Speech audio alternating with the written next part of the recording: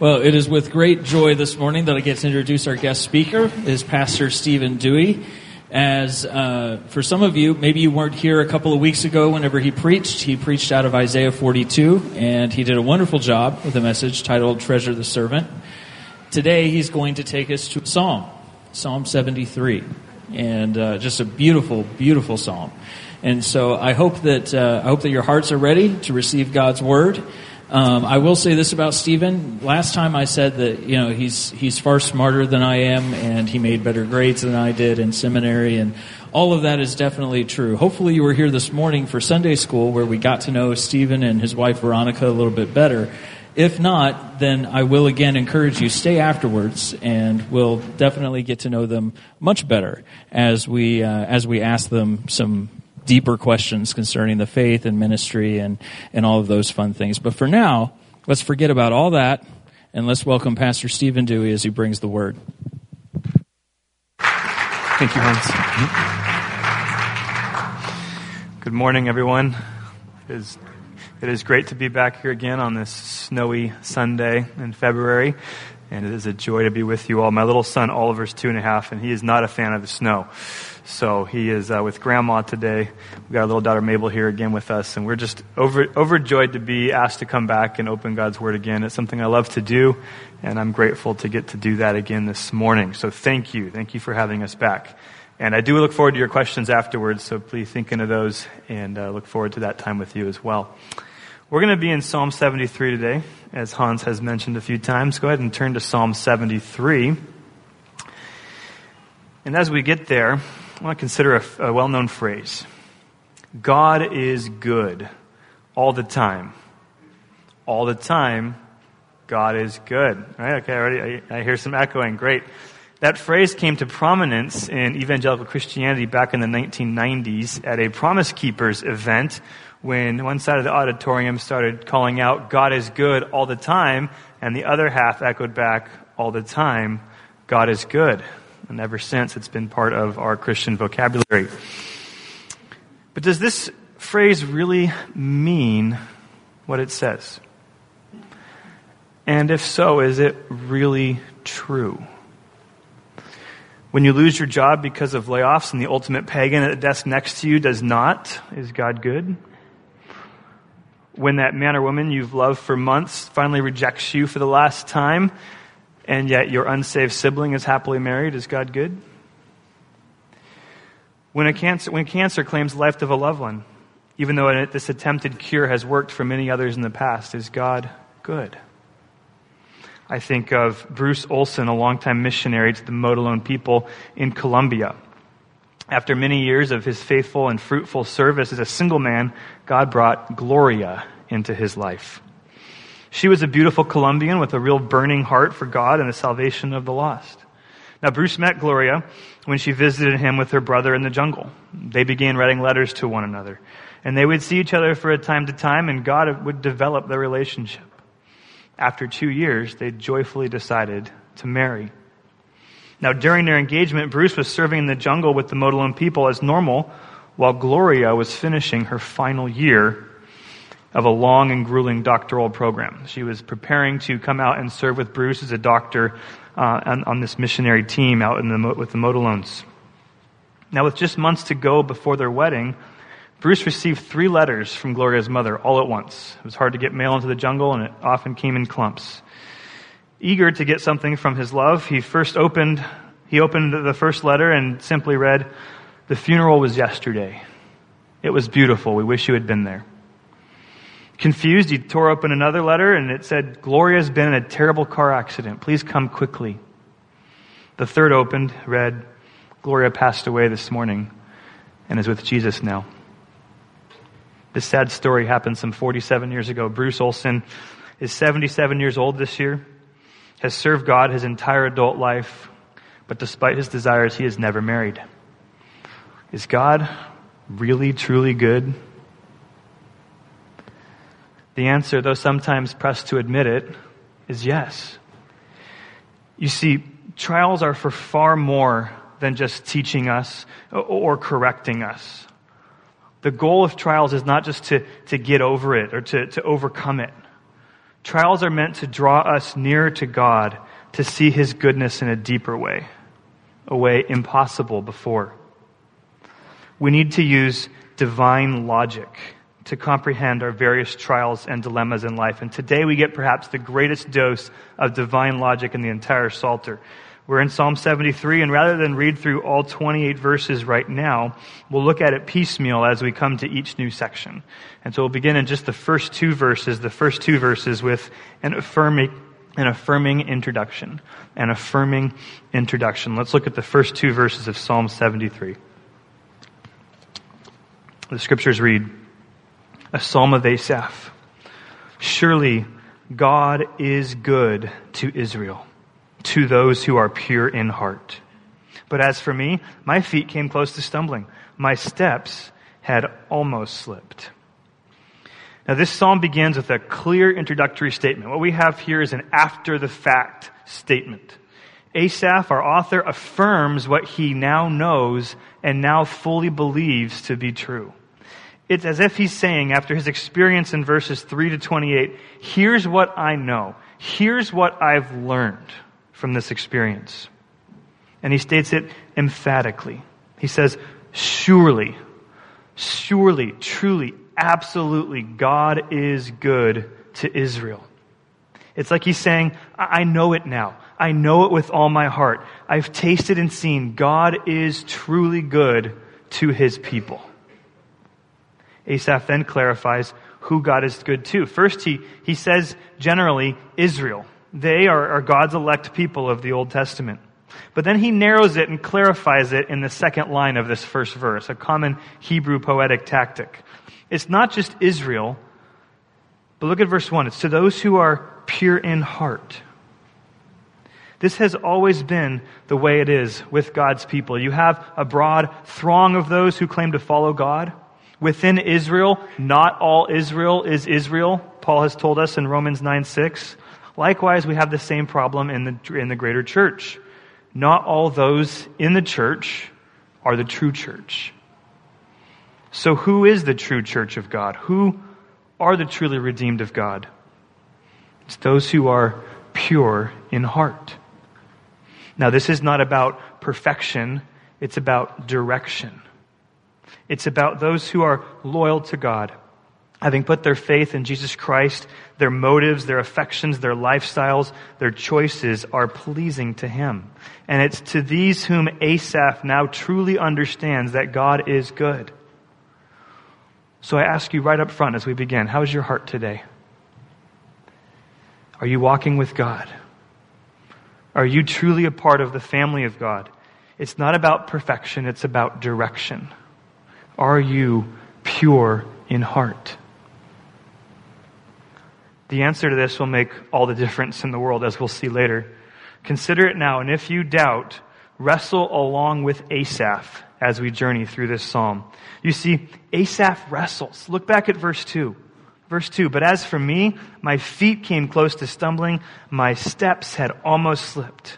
Looking back on himself before his trial, Asaph confesses his faults.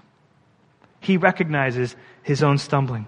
The imagery he gives is of insecurity. When you don't have solid truth upon which to stand, it can seem as though you're walking on marbles. At that point, you're on the brink of slipping and falling into ruin with every move you make. Now we'll see later that Asaph does not abandon the faith, nor did he embrace the life of the wicked. However, while believing God, his faith was severely challenged by doubt. And this can happen to any Christian. In fact, I would posture that doubt happens to every Christian at some point. If you're a true believer in Christ, a season of doubt, rightly responded to, will drive you to lean on Him, to lean on Christ. And in the flip side, result in greater faith. Doubt is not uncommon for the Christian. Now, there's various ways that it can come into our life, just like a mold that enters our house through various ways, seeking to corrode our hearts and minds. For Asaph, envy is his stumbling block that leads him to doubt God. For his envy of the wicked leads him to a very agonizing dilemma. A very agonizing dilemma. That's our second point, the agonizing dilemma in verses 3 to 14. We'll read it in just a moment. Now, we all face agonizing dilemmas in life, but some are more serious than others. Asaph here encounters a great one, a great moral dilemma. It's a moral dilemma for the ages. How can God be good if he allows wicked people to prosper so greatly? How can God be good if the wicked prosper so greatly? This is a great question, and one that we, like Asaph, need to come to terms with. Truly, though, if God is good, can people who hate what is good, who hate what is righteous, be so rich, so healthy, and so at ease? How do we answer this? Well, for Asaph, this question posed a great stumbling block and gave him an agonizing dilemma. Let's read verses 3 to 14. Look down at your text. Psalm 73, verse 3. I'll read down to verse 14. Asaph speaking, "For I was envious of the arrogant as I saw the prosperity of the wicked. For there are no pains in their death, and their body is fat. They are not in trouble as other men, nor are they plagued like mankind. Therefore pride is their necklace. The garment of violence covers them. Their eye bulges from fatness. The imaginations of their heart run riot. They mock and wickedly speak of oppression. They speak from on high. They have set their mouth against the heavens, and their tongue parades through the earth. Therefore his people return to this place, and waters of abundance are drunk by them. They say, how does God know? Is there knowledge with the Most High? Behold, these are the wicked, and always at ease they have increased in wealth. Surely in vain I have kept my heart pure and washed my hands in innocence. For I have been stricken all day long and chastened every morning." This is Asaph's complaint. He looks at the wicked, sees their life, and he cries out, "Surely in vain I have kept my heart pure." Look back at verse 3. Why did he almost stumble and slip? What led him to doubt God? Verse 3 tells us, he grew envious of the arrogant. He saw and wanted their prosperity. Now that word prosperity, in Hebrew that's the word shalom. Shalom. Maybe you're familiar with that word. We often think of it as the word peace. It has a very robust, a full meaning. It means peace. It can mean blessing, prosperity, wealth, all wrapped together. Somebody whose life is at ease and peaceful. Shalom. The wicked had it. Many wicked people today in our society have it. Their life is at ease, at peace with others, and riches to spare. Asaph then goes on about the shalom of the wicked. Verse 4, there are no pains in their death. They die happy and old. He says their body was fat. They're well fed. They don't have to worry about their next meal like most people did in the ancient Near East. Verse 5, they're not in trouble. They're not plagued with difficulties like regular people. And in fact, their honor is their pride. They take pride in their pride, verse 6 tells us. Their pride is like a necklace. Now, necklaces were symbols of honor given to important people. Both Joseph and Daniel in the Old Testament were given necklaces by their respective kings when they were given positions of authority. It's an honor status. And the rich take great pride in that pride. They wear their pride of over self-confidence like a necklace, like a symbol of honor. But what's even worse, they have a violent character to them. They're violent. People were known by their garments. It says that in verse 6, the garment of violence covers them. People were known by their garments. Most people in the ancient Near East had one, maybe two garments. And so people were known by the clothing they wore. These people, these men, and possibly women, most likely women as well, the rich people were known by their violence. It characterized them. And yet they have shalom. What do we do with that? Verse 7 and 9 speak more in this vein, how brash they are in their thoughts and speech. Verse 10 then shows that even the common person is lured astray by them, and they return back to them, to their place again and again. With their prosperity, the rich have garnered a following. People now follow them. And what's worse, in verse 11, look at verse 11, their logic tells them that since they're getting away with all their evil schemes and are not being punished, God must not know what's going on. God must not know what's happening. How does God know? They ask boldly. And the implied answer is, He doesn't. They've come to believe that God doesn't really have a full understanding of man's way. And so they go on. They go on sinning. And finally, verse 12 summarizes the result of their wickedness. Look at verse 12. Behold, these are the wicked. always at ease, they have increased in wealth. That word ease is the word shalway, derived from shalom. The wicked people have the shalom that Asaph covets. Their lives are carefree and comfortable, always increasing in wealth. Not fair, Asaph cries. I don't have that. Yet look at me. I have kept my heart pure. Verse 13. I have washed my hands in innocence. I've kept my life predominantly free from evil and wickedness and have not lived for worldly things or by worldly standards. And look at me. Rather than shalom, I get suffering. Rather than prosperity, I get punishment. All my good doing and evil shunning, it's all in vain. Asaph declares it. Verse 13. It's all in vain. And he declares it with certainty.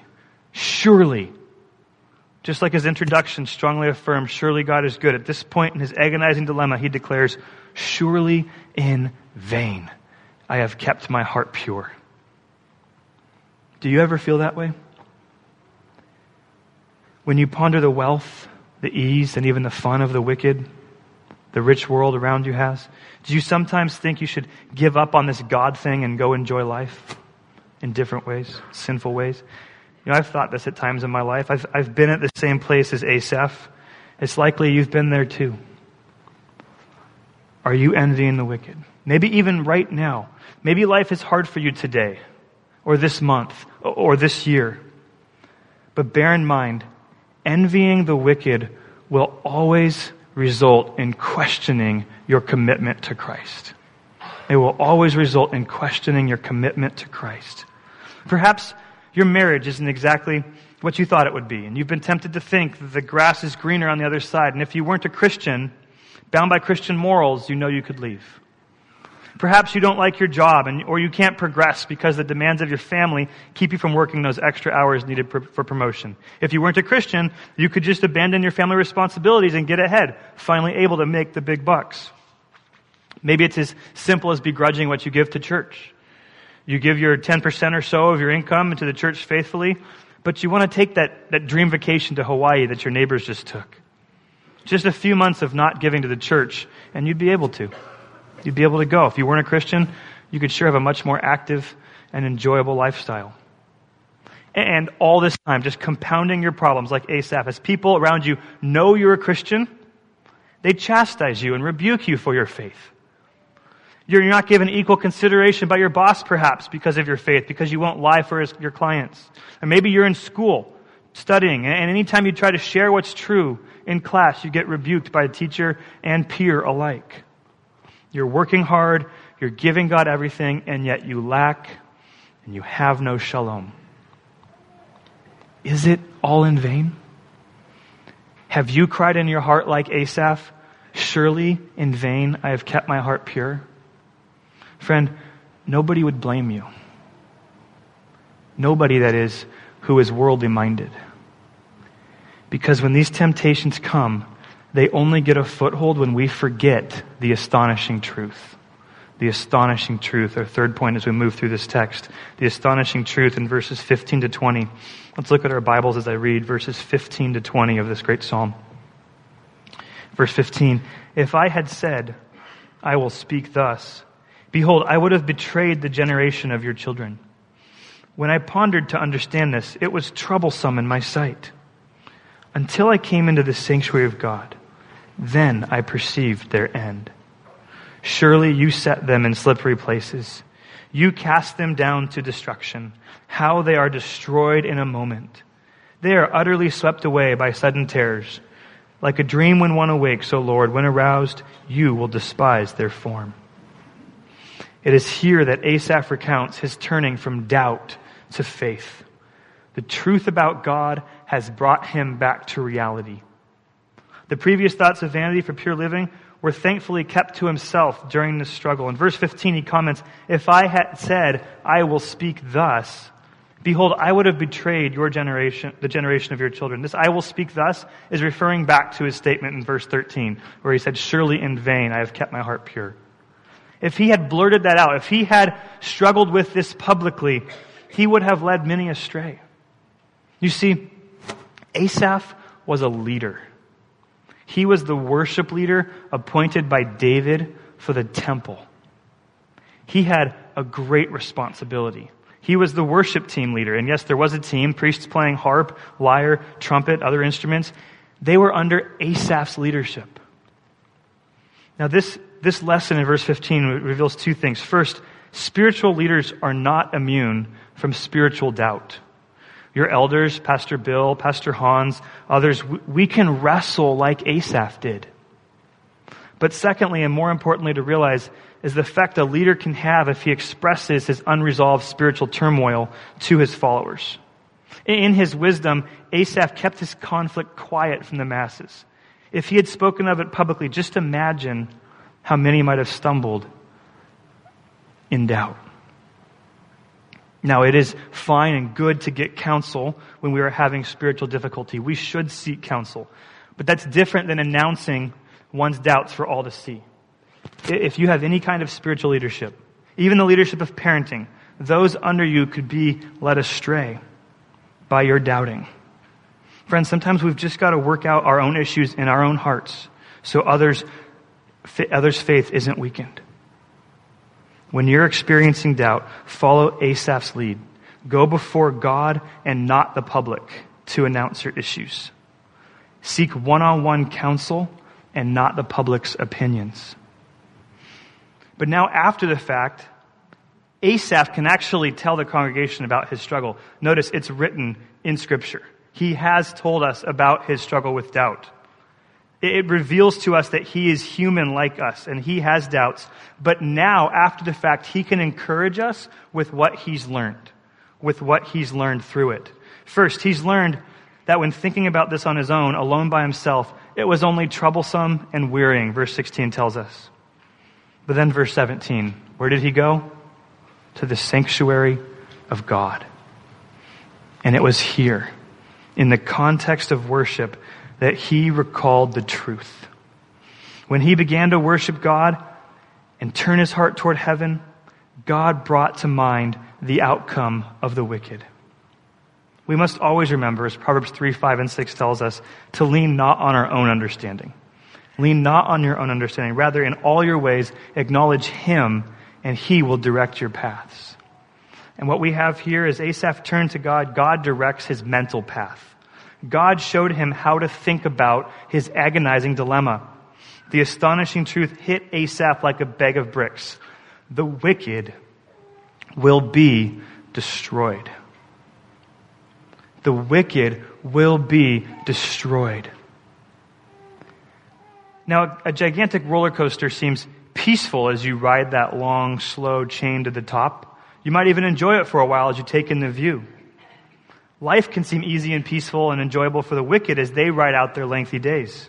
It's easy for them to ignore that death is waiting them at the other end. But just as suddenly as a roller coaster plunges you downward at sonic speeds, so does death plunge all mankind into an eternal reality. This life is like a dream, verse 20 tells us. When a person awakes, it passes quickly. And when their days are through, as verse 19 says, oh, how they are destroyed in a moment. Friend, all the blessings on the wicked are temporal. They do not last. The time of their life might be 80 years, 90 years, and then they die. Then eternity comes. That's 80 years, 90 years, times a trillion, times infinity. It just goes on and on. The prosperity, the ease, the wealth, the shalom of the wicked will not last. In fact, the wicked are only heaping up eternal wrath for themselves. They are accountable to God for every dollar they get. They'll be punished even more. Romans 2:5 talks about how the wicked are storing up wrath for themselves on the day of God's righteous judgment. James 5:7, speaking explicitly about these rich and wicked people, declares they have fattened their hearts for a day of slaughter. With each proud accomplishment, every selfish income, every violent act, every lie of the tongue, they are only increasing the wrath that is coming upon them. Surely then, friends, it is not a good thing for the wicked to prosper. And we have got to have this spiritual perspective as we go through our lives. We need to remember that right now is not everything. That Pepsi commercial from a few years back, Live for Now, worst commercial ever. Right now is not everything. Like it says in verses 18 to 20 of our passage, their ruin is coming. And so before you become envious of their prosperity, remember that God is simply allowing them to build up their own wrath. Now, while these wicked prosper in life, we Christians, on the other hand, we're often beset by trial after trial after trial. Asaph recognized that, and he complained about it back in verse 14. I've been stricken all day long and chastened every morning. Friend, do you know why you continually have trials as a Christian, and yet the wicked never do? It's because the wicked are not God's children, and you don't discipline somebody else's kids, right? Jesus in John 8:44, when talking to the wicked Pharisees who refused to believe in him, he explained to them that they were children of the devil. Satan was their father. Satan is the father of all who have not repented of their sin and put their trust in Christ. And so the wicked and prosperous of this world, their father is the devil. And he is a bad dad. The Master Seminary professor, Dr. Murphy, calls this the Walmart principle. You know what he's talking about, I bet. You've seen little kids running around Walmart, wreaking havoc in every aisle. These kids, they're undisciplined, they're uncaring of others, and when they see a toy they want, they tell their parents that they want it, and lo and behold, their parent buys it for them. That's a bad dad right there. It's what Satan is doing to his rich kids every day. He never disciplines them. They get whatever they want in life. But the good parent in Walmart disciplines their kids when they misbehave. Maybe not right there in public, at least not with a paddle, hopefully. But he disciplines them. He doesn't buy them whatever toy they want. Sometimes he will, because he loves them. But generally speaking, he simply tells them to follow him to the next aisle, and he expects obedience. That's your father if you're in Christ. He loves you. He knows exactly what you need. He does give gifts to his children, but he doesn't spoil us with them. He knows what's best for you. Hebrews 12 explains how he'll use discipline on us because he loves us and desires that we grow. He'll put trials in your life to tear you away from earthly joys so that you long for your heavenly home. Friends, don't give up and throw in your lot with the wicked. That short-term payoff would be the most foolish decision you could make. Live for God to the end, and eternal glory will be yours. In fact, we learn this very truth in our next section of Scripture, where we see the affection of the Father. The affection of the Father, verses 21 to 26. Look into our text, verse 21 to 26 says, "When my heart was embittered, and I was pierced within, then I was senseless and ignorant. I was like a beast before you. Nevertheless, I am continually with you. You have taken hold of my right hand. With your counsel you will guide me, and afterward receive me to glory. Whom have I in heaven but you? And besides you, I desire nothing on earth. My flesh and my heart may fail, but God is the strength of my heart and my portion forever." Great portion of Scripture. Now, I've heard it said that no pig has ever seen the stars. Think about it for a moment. No pig has ever seen the stars. Now, my first inclination upon hearing this is that pigs live outside. Of course they've seen the stars. They're under them their entire lives. How can it be said that no pig has ever seen the stars? Well, the idea is that they're so focused on the mud and the glop right in front of them that they never look up. And if you've watched a pig for even a few minutes, you know this to be true. Asaph, during his time of envy, suffered the same problem. He became so earthly focused that he was, verse 22, like a beast before God. At that time, his heart was embittered. Soured is the literal meaning of this Hebrew word. His heart became sour. He was miserable, focusing on earthly things, being senseless and ignorant of God above.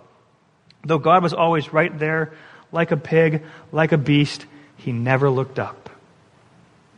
But finally, as we saw back in verse 17, he came into God's presence and saw the stars, as it were. He confessed his sin to God, just as he has confessed it here in Holy Scripture. And there's something beautiful we see in the next couple of verses after this. The affection of the Father is on grandest display. Asaph is going to apply divine logic here as he considers the theology he knows about God, what he knows about God. And he reminds us in verse 23 that even though he was a brutish, ignorant beast, nevertheless, I am continually with you.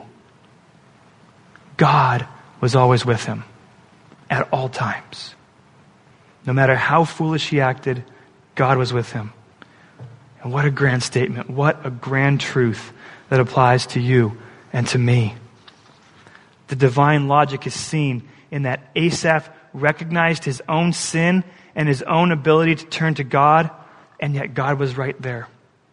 He applied what he knew of his sin nature. He applied what he knew of God's compassion and mercy. He applied what he knew of God's omnipresence, how he's everywhere at once, and he put it all together to recognize that despite his sin, his doubt, his waywardness, God was always with him.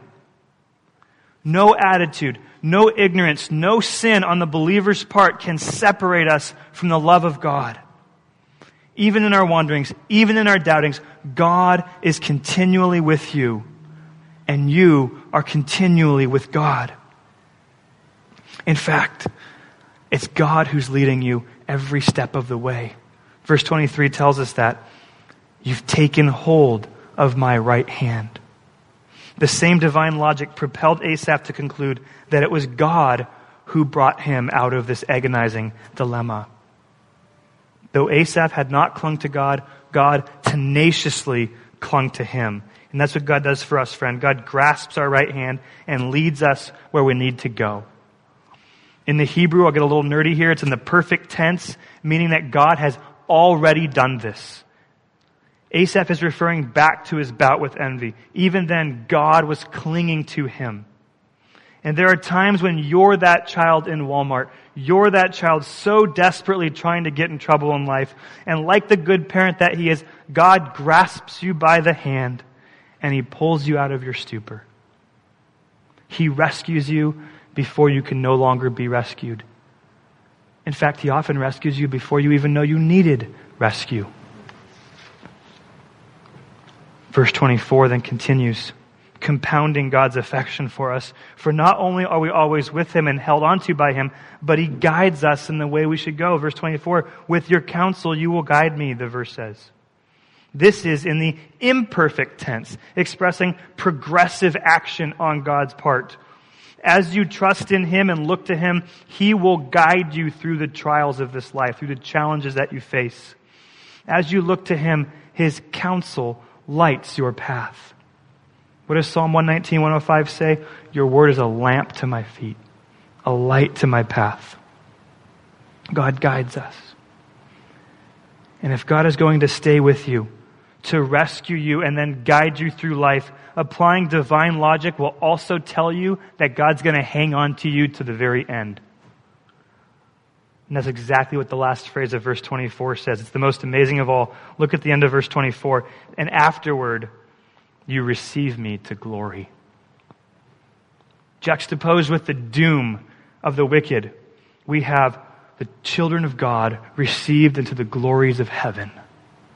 Unbelievable. Unbelievable. And yet, I'm going to take it a step further. The word receive is one way to translate the Hebrew word, but a better way in this case is take. Take. That's the prevailing use and should be used here. God does not passively open heaven's doors and receive us as we walk in. No. God flings wide heaven's gates, tenderly grasps your soul, and actively takes you to his side.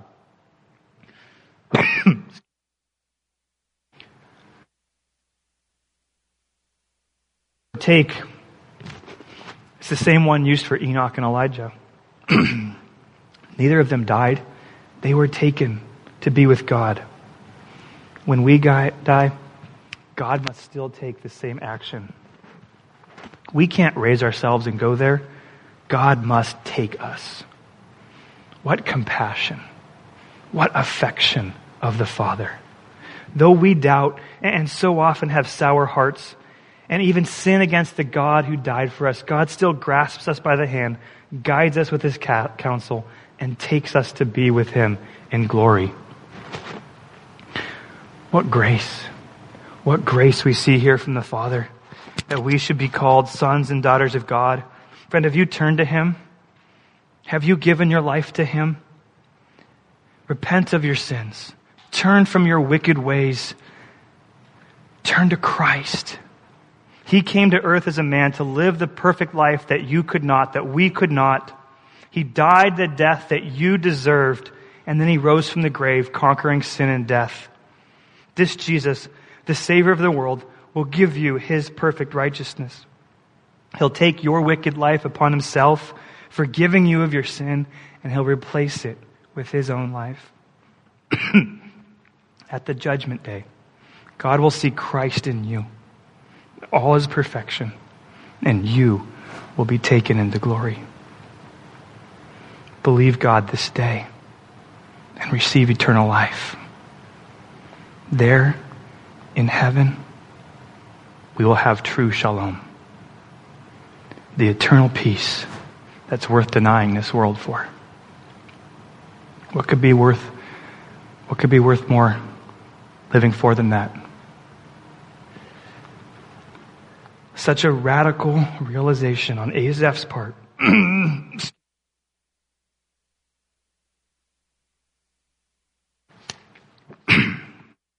Such a radical realization on Asaph's part led him to do what I hope you're doing now.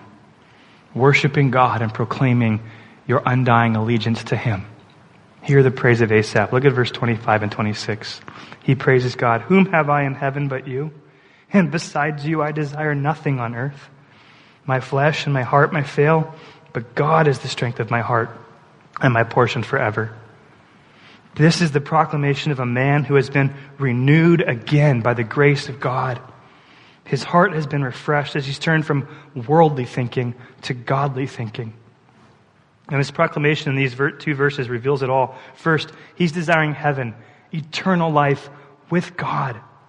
He's not thinking about heaven because of the prosperity he'll get there or the peace he'll have. He's not contemplating the fun he'll have on his mansion at 2654 Southeast Gold Street. What's in heaven for Asaph? It's God. God. He looks forward to being with God Most High. And this radical shift in his thinking brings him to proclaim in the strongest terms, there is nothing on earth that he desires besides God. He looks forward to God in heaven, and he wants God on earth here, now. He wants a relationship with God now. What about you? What are your greatest desires today? Are you longing for a bigger house, bigger car, richer future? Will you be satisfied if you just get that job, just finally get married one day, or finally reach retirement? Is your greatest longing for something in this life? Friends, may it never be. God is too good to desire anything less. May we all cry out with Asaph from the bottom of our hearts, besides you, I desire nothing on earth. Your flesh, your heart will fail, but you will go on forever. Make God your rock. Make God your portion, your strength, and your refuge forever. Well, Asaph, having had his whole life radically changed, brings his song to an end with an assertive conclusion. Our last point, we'll see it quickly, an assertive conclusion. Let's look at these last two verses of our psalm. Verse 27 and 28. Asaph finishes, for behold, those who are far from you will perish. You have destroyed all those who are unfaithful to you. But as for me, the nearness of God is my good. I have made the Lord God my refuge, that I may tell of all your works. Now, just in case his message wasn't clear enough, Asaph brings two strong and assertive statements to conclude his message. First, he says in no uncertain terms, the wicked will perish. But it's not just that they will perish, but that God will destroy them. God will actively destroy them for being unfaithful to him. The NASB and the ESV translations, they put padded gloves on and soften the impact of verse 27. Verse 27 literally says at the end, you have annihilated all those who play the harlot from you. Living for anything but God is viewed as spiritual adultery by God. The punishment is annihilation, extermination. They are annihilated off the face of the earth and sentenced to eternal suffering in hell. This is black and white, friends. It's crystal clear. Asaph has realized this truth in all its brutality and asserts it strongly here at the end so we don't miss it. But verse 28, look at verse 28. But as for me, as for us, the nearness of God is my good. The end is the same as the beginning. Surely God is good to Israel, to those who are pure in heart. Friends, the greatest good you'll ever have is the nearness of God. Love him with all your heart, with all your mind, soul, and strength, and experience this goodness. Turn from your sin, leave your worldly desires behind, discover what Asaph discovered. The nearness of God is your good. God is good all the time. All the time. God is good. Nothing can prove otherwise, friends. We need to make God our refuge. And then at the end of verse 28, Asaph concludes, go and tell of his works. Friends, we must experience the goodness of God, just how much greater he is than anything this world provides.